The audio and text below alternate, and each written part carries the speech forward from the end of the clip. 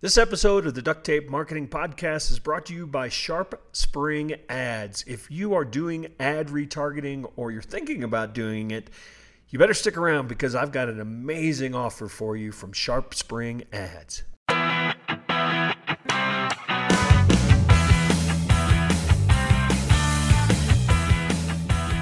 Hello and welcome to another episode of the Duct Tape Marketing Podcast. This is John Jantz, and my guest today is Mark Pittman. He's the founder of Concord Leadership, where he's been leading organizations and teams for decades. He holds a master's in organizational leadership and is a certified Franklin Covey coach and author of a book we're going to talk about today called The Surprising Gift of Doubt. Use uncertainty to become the exceptional leader you are meant to be. So, Mark, welcome to the show.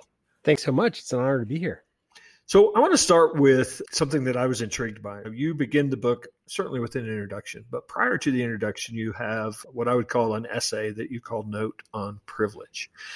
And I won't ruin it for people and read it or anything. Go buy the book. That's kind of what we're doing here today. But talk to me a little bit about what you were trying to accomplish with that, because I find it interesting. A lot of fellow authors, myself included, because I signed my last book contract on March 1st, 2020. So I wrote the entire thing during pandemic, and there's no question a lot of things. And then obviously that was one of the things, certainly the social unrest, the political unrest that's going on. And so I found it, I know that it colored my work, or at least my thinking during that period. And so I'd love if you could kind of riff a little bit on your thinking on including that to kick off the book. Yeah, well, thank you so much. It was interesting to me to have a number of things of converging that made it so Note on Privilege, where I am much more appreciative of the centuries of structures that were put in place. So people of my gender identity and skin tone find it easier to get stuff done. And I think so there have been many examples of that in recent history and at the time of this recording, but also going back for centuries. What really sparked it, there were two things that really kicked it off for me in writing this book. One was a Twitter chat that I saw where there were a bunch of women that were just ticked off with a bunch of white men writing books on time management without any clue that families needed to be taken care of, or dishes needed to be done, or laundry had to be done. And the steamroll effect, the snowball effect of that Twitter chat really, really got me. And I didn't want to be one of those guys. Like, I didn't want to be one of those dumb, or not dumb people, but just ignorant. Ignorant isn't necessarily bad. It's just not knowing. And the other thing that happened was there's this great podcast called By the Book, where these two podcast hosts live by the book. Whatever your self-help book is, they choose a self-help book and live by it for 2 weeks. I have listened to that. Yeah. It's two women, right? Yeah, two women. Yeah, Kristen and Jolenta. And Kristen was on another podcast, and she said that a Goodreads study or research was most self-help books and leadership books are written by white men, but they're mostly consumed by women. And so I know all of my blind spots as I've been on this journey of trying to understand structural racism and inequity. So I hired a dozen people to review it to make sure it was as accessible to as broad an audience as I thought it was. And I wanted to just reflect that in the beginning so that people knew where I was coming from. And it's been a real joy, a real privilege there to have the input in the process of writing the book as opposed to in the comments on Amazon later. Yeah. It was really good. Yeah. I think more authors should probably, it's sort of a dichotomy of I guess, of sorts, that we want to be up there saying we're the authority, we have the answer, read our answers. But by the same token, we would benefit so much from getting input from others and collaboration in the process. And I think we'd write a better book, wouldn't we?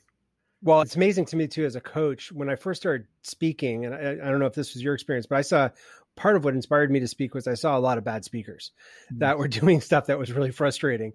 But I made the mistake of thinking I had to fill the time when I spoke, and I wanted to overpack with content. And my coach training helped me to remember that people are really smart. And they often have the answers, and we can draw those out. I've been a Franklin Covey coach since 2003. So that really also impacted this, where it's okay not to know. And it's okay you're not giving up authority, or you're not any less of an expert if you're comfortable enough to say, what do you think? Well, that's a great leadership lesson too, right? The greatest leaders. In fact, I know early on in my career, when somebody came to me, I gave them the answer because I figured that's what they wanted, and didn't realize how disempowering that was, because they probably had the answer, but they'd been trained. They couldn't proceed without my blessing of the answer. And what a load off your shoulders to realize that you don't have to have the answer. In fact, you're doing them a disservice by trying to give them the answers. In fact, you were you were elevated to that position, or you're in that position to free them to do the thing. What's weird too is I don't know if you've seen this, but when you actually do that well, employees don't trust you at first because it's so not modeled in our culture. Employees are wondering when's the other shoe going to fall? When is it that you're going to tell me what the right way to do it is? Yeah. And actually, I had trained my staff. I'm guilty. I had trained my staff. And I read a book by Michael Begoni. I always mess his name up. Michael Begoni Stainer. I always mess him up. The Coaching Habit. And it was kind of the first one that really hit me in most simple terms with the idea. And you're right. I started telling people, I don't know. You've probably got the answer, don't you? And I had to put smiley faces and all that stuff in my responses to make sure that they knew I wasn't being passive aggressive or something. And it after a while it started to pay. That's great. So let's get into the book a little bit. I did read somewhere this statement, and I think that this is probably a great thing to tee up for you to just talk about the concept of the book, that doubt is actually a signal that you just might be on the verge of greatness. So help us with that, because certainly a lot of people have a negative idea of doubt. Yeah, doubt in so much of our life seems to be that we see people operating and we assume they're confident. And at least in a Western culture, we've been really trained that confidence is a sign of strength. And when you master something, there's mastery, you'll be confident in that. And when we as ourselves don't experience that, when we experience the doubt, it can be really destabilizing, because that's where our friend Denise Jacobs talks about the imposter syndrome. That's where you start thinking about, like, I must be faking it. Everybody else seems to have their stuff together, and I clearly don't. I know my stuff isn't together. And what I have found in coaching people for all these years, coaching leaders, is that doubt is actually, it could mean that there's something broken, which is 100% perfectly fine. We have lots of great therapy and other things that can help people. And that's very needed. And what a privilege to live in a time when we can have access to that. The other side, though, is that it could be forcing us, the discomfort of doubt could be forcing us or inviting us into exploring what makes us unique. Why is this not working for me? Why is this goal setting program not working? Why is this great course that everybody else is raving about not working? Why is when I talk to this person, why do they not respond the way that they respond when John talks to them? That can help us to go into this scary but wonderfully crazy journey of figuring out who we are, and organizationally too, figuring out what our organization is like, what's our DNA, and what makes us different. And that then becomes something that can really bring up our confidence again, because we know why we have a track record of our differences. Why I call it quadrant 3, where you're in quadrant 3, where you're analyzing yourself and you're just figuring out, oh, that's why I respond this way. That's why I don't like management by walking around. I'm an introvert. Or that's why I close my door or open my door. Those type of questions, rather than just accepting I must be broken because I don't like walking around and talking to my staff. And it can actually be a place where you discover new things about yourself and part of your uniqueness too. Well, and I think you just said one of the keys there, though, is you have to be willing, or at least aware enough that you can cause that discovery. Because I think a lot of people are just, reading a book and saying, this is how I lead, as opposed to any sort of awareness about, well, how could I have done that meeting better? Absolutely. This book came out of a friend, Neen James, was helping with contextual models. And she said, I was trying to explain, what do I do with coaching? People had asked me for years, what do you do? And I would say executive coach. And they say, oh, okay. And then they get this confused look on their face. So what do you do? And so I was trying to come up with a model of what I do. And when I created the model, I realized these are the tools that we use, but they're in a different place. And you're exactly right. There needs to be a level of self-reflection or courage to consider that maybe I don't have it all figured out. You can have success in all different stages of leadership and you can get stuff done for sure.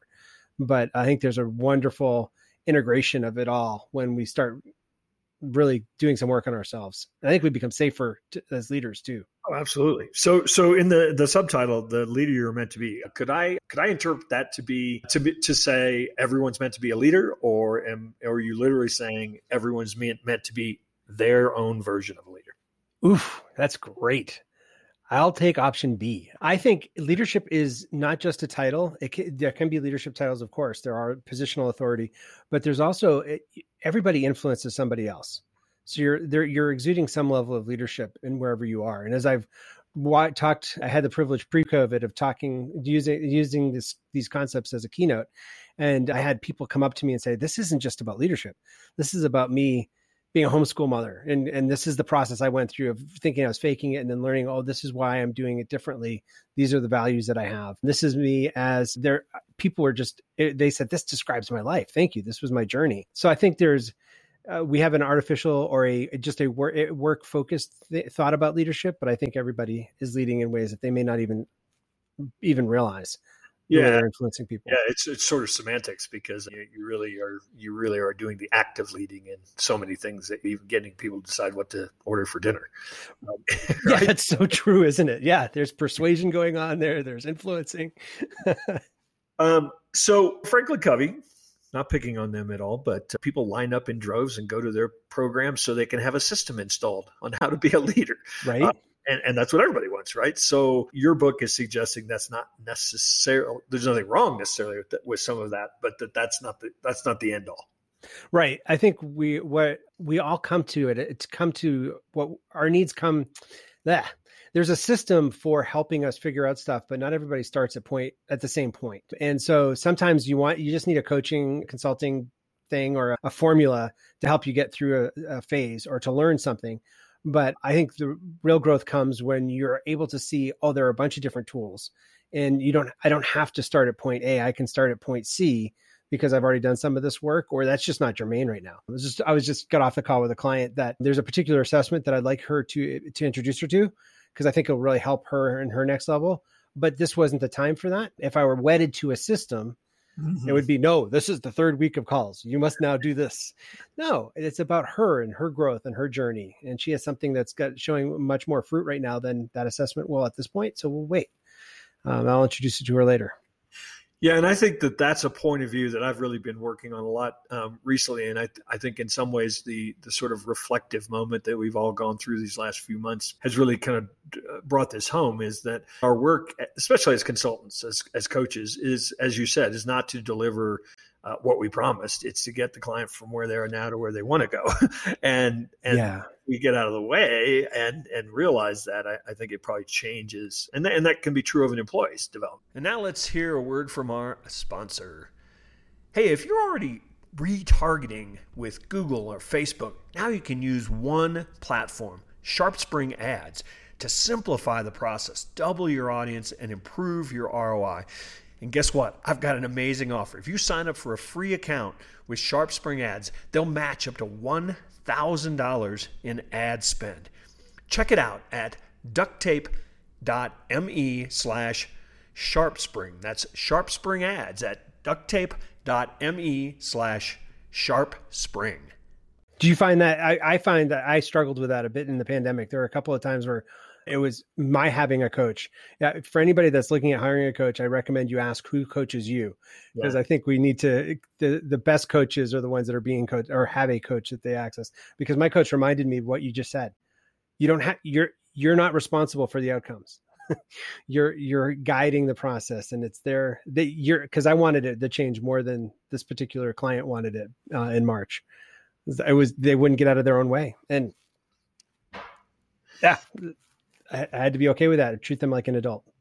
They're making their own choices. So you kind of hit on a point I was going to ask, because a lot of my listeners are small business owners, and in many instances, the buck stops with them. They have no boss. Right. It's not culture of the typical sort of small business mom and pop type of shop. They don't hire coaches necessarily. It's just nobody telling them they should hire. Now, obviously, that's a broad generalization, but it is somewhat true. So there's no HR department saying it would be helpful if you had a coach or no board. Yeah. Or even if there was one, you're the boss. I'm not going to tell you. Right. So who leads the boss? How does the boss get leadership? Well, and that's I think that's the interesting thing too of being a boss, is that you have supervision, but the higher you raise up or when you start an organization, you don't have that supervision anymore. Where we have classrooms where teachers tell us what to do, homes where often parents tell us what to do, sports teams where coaches tell us what to do. And all of a sudden we're running the show, and we're either trusted or either responsible for the results, or we're trusted with them, and there's not that supervision. So it's where I think it's a real privilege to have coaching accessible. I know that I'm a product of it. So that's why I like being able to offer it too. But where do you find people finding it? Like, how do you find people coming to that point?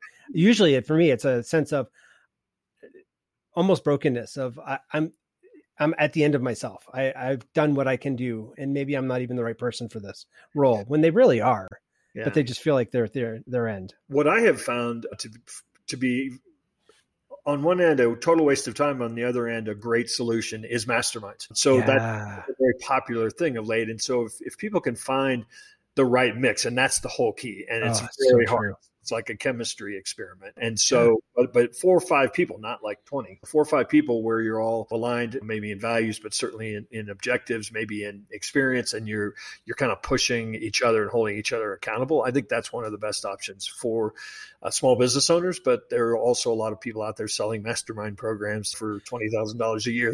Right, but your point is really good, because my best friend and I, we talk almost every week. He runs a business on the other coast, and we create stuff together. But we have that permission where just before COVID, I went out to his place and went through each of my lines of my business income streams and planned out 2020 last year but I don't give those numbers to anybody. Right. My bookkeeper has them, my accountant has them, but I trust this guy enough because we help each other. So I think it can be volunteer. I don't think you have to necessarily, I think there's a benefit for some paid services, of course, but I think you can also do it from just a group accountability, one person or a mastermind. That's great. So if you were going to give a catch-all description, that's a very dangerous thing to do. What's the leader's job? I would think the leader's job is to help the people around them flourish. But it's not in an undescribed flourishing. There's a purpose that the team, the organization, the company is formed for.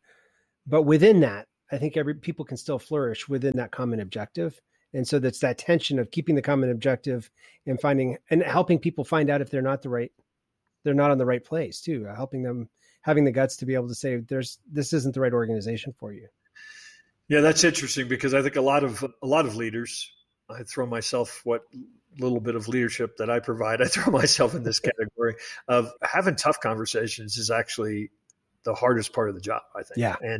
But we've probably all experienced in our lives at some point where not having that has made the problem or issue multiple. Well, keeping the toxic person around can be really unsettling for everybody else too, because you're rewarding bad behavior. But but many of us that I know think somebody can change. They must really want to, and that doesn't always happen. Fortunately, that's the minority. Fortunately, there's we can hire people that want to flourish and excel, and younger staff members are forcing us to, because they're sticking around for values and they want to see the values lived out, not just painted on a wall, which is great. So I'm sure in your work, you've come across multiple types of leadership styles, some positive, maybe some not so positive, but ultimately ways that work maybe for that person, work for that company. As you just referenced, today's workplace is sort of a melting pot of working styles. In fact, I think a lot of organizations are realizing the value of diversity and to really kind of get some what we used to call problem people or problem thinkers, right? So how's a leader manage all of that? I know you do work on personality and assessments and things like that, but I would think that one of the toughest jobs for a lot of leaders of a team of 5 or more is trying to manage that this person needs to be talked to this way. This person, gets motivation from And yeah, when I'm doing this with teams, when I do some of the personality stuff with teams, I always end it with, you are here for a job. There is a job you're here to do. And so you may not we all have to do things we don't like. Small business owners, we all have to do things we don't like. That's part of life. But I think for part of it, one of the biggest things that we could offer leaders is permission to grow, permission to take some time to do your own personal development, whether it's subscribing to HBR or listening to podcasts, and give yourself credit as that's part of my work now. Yeah.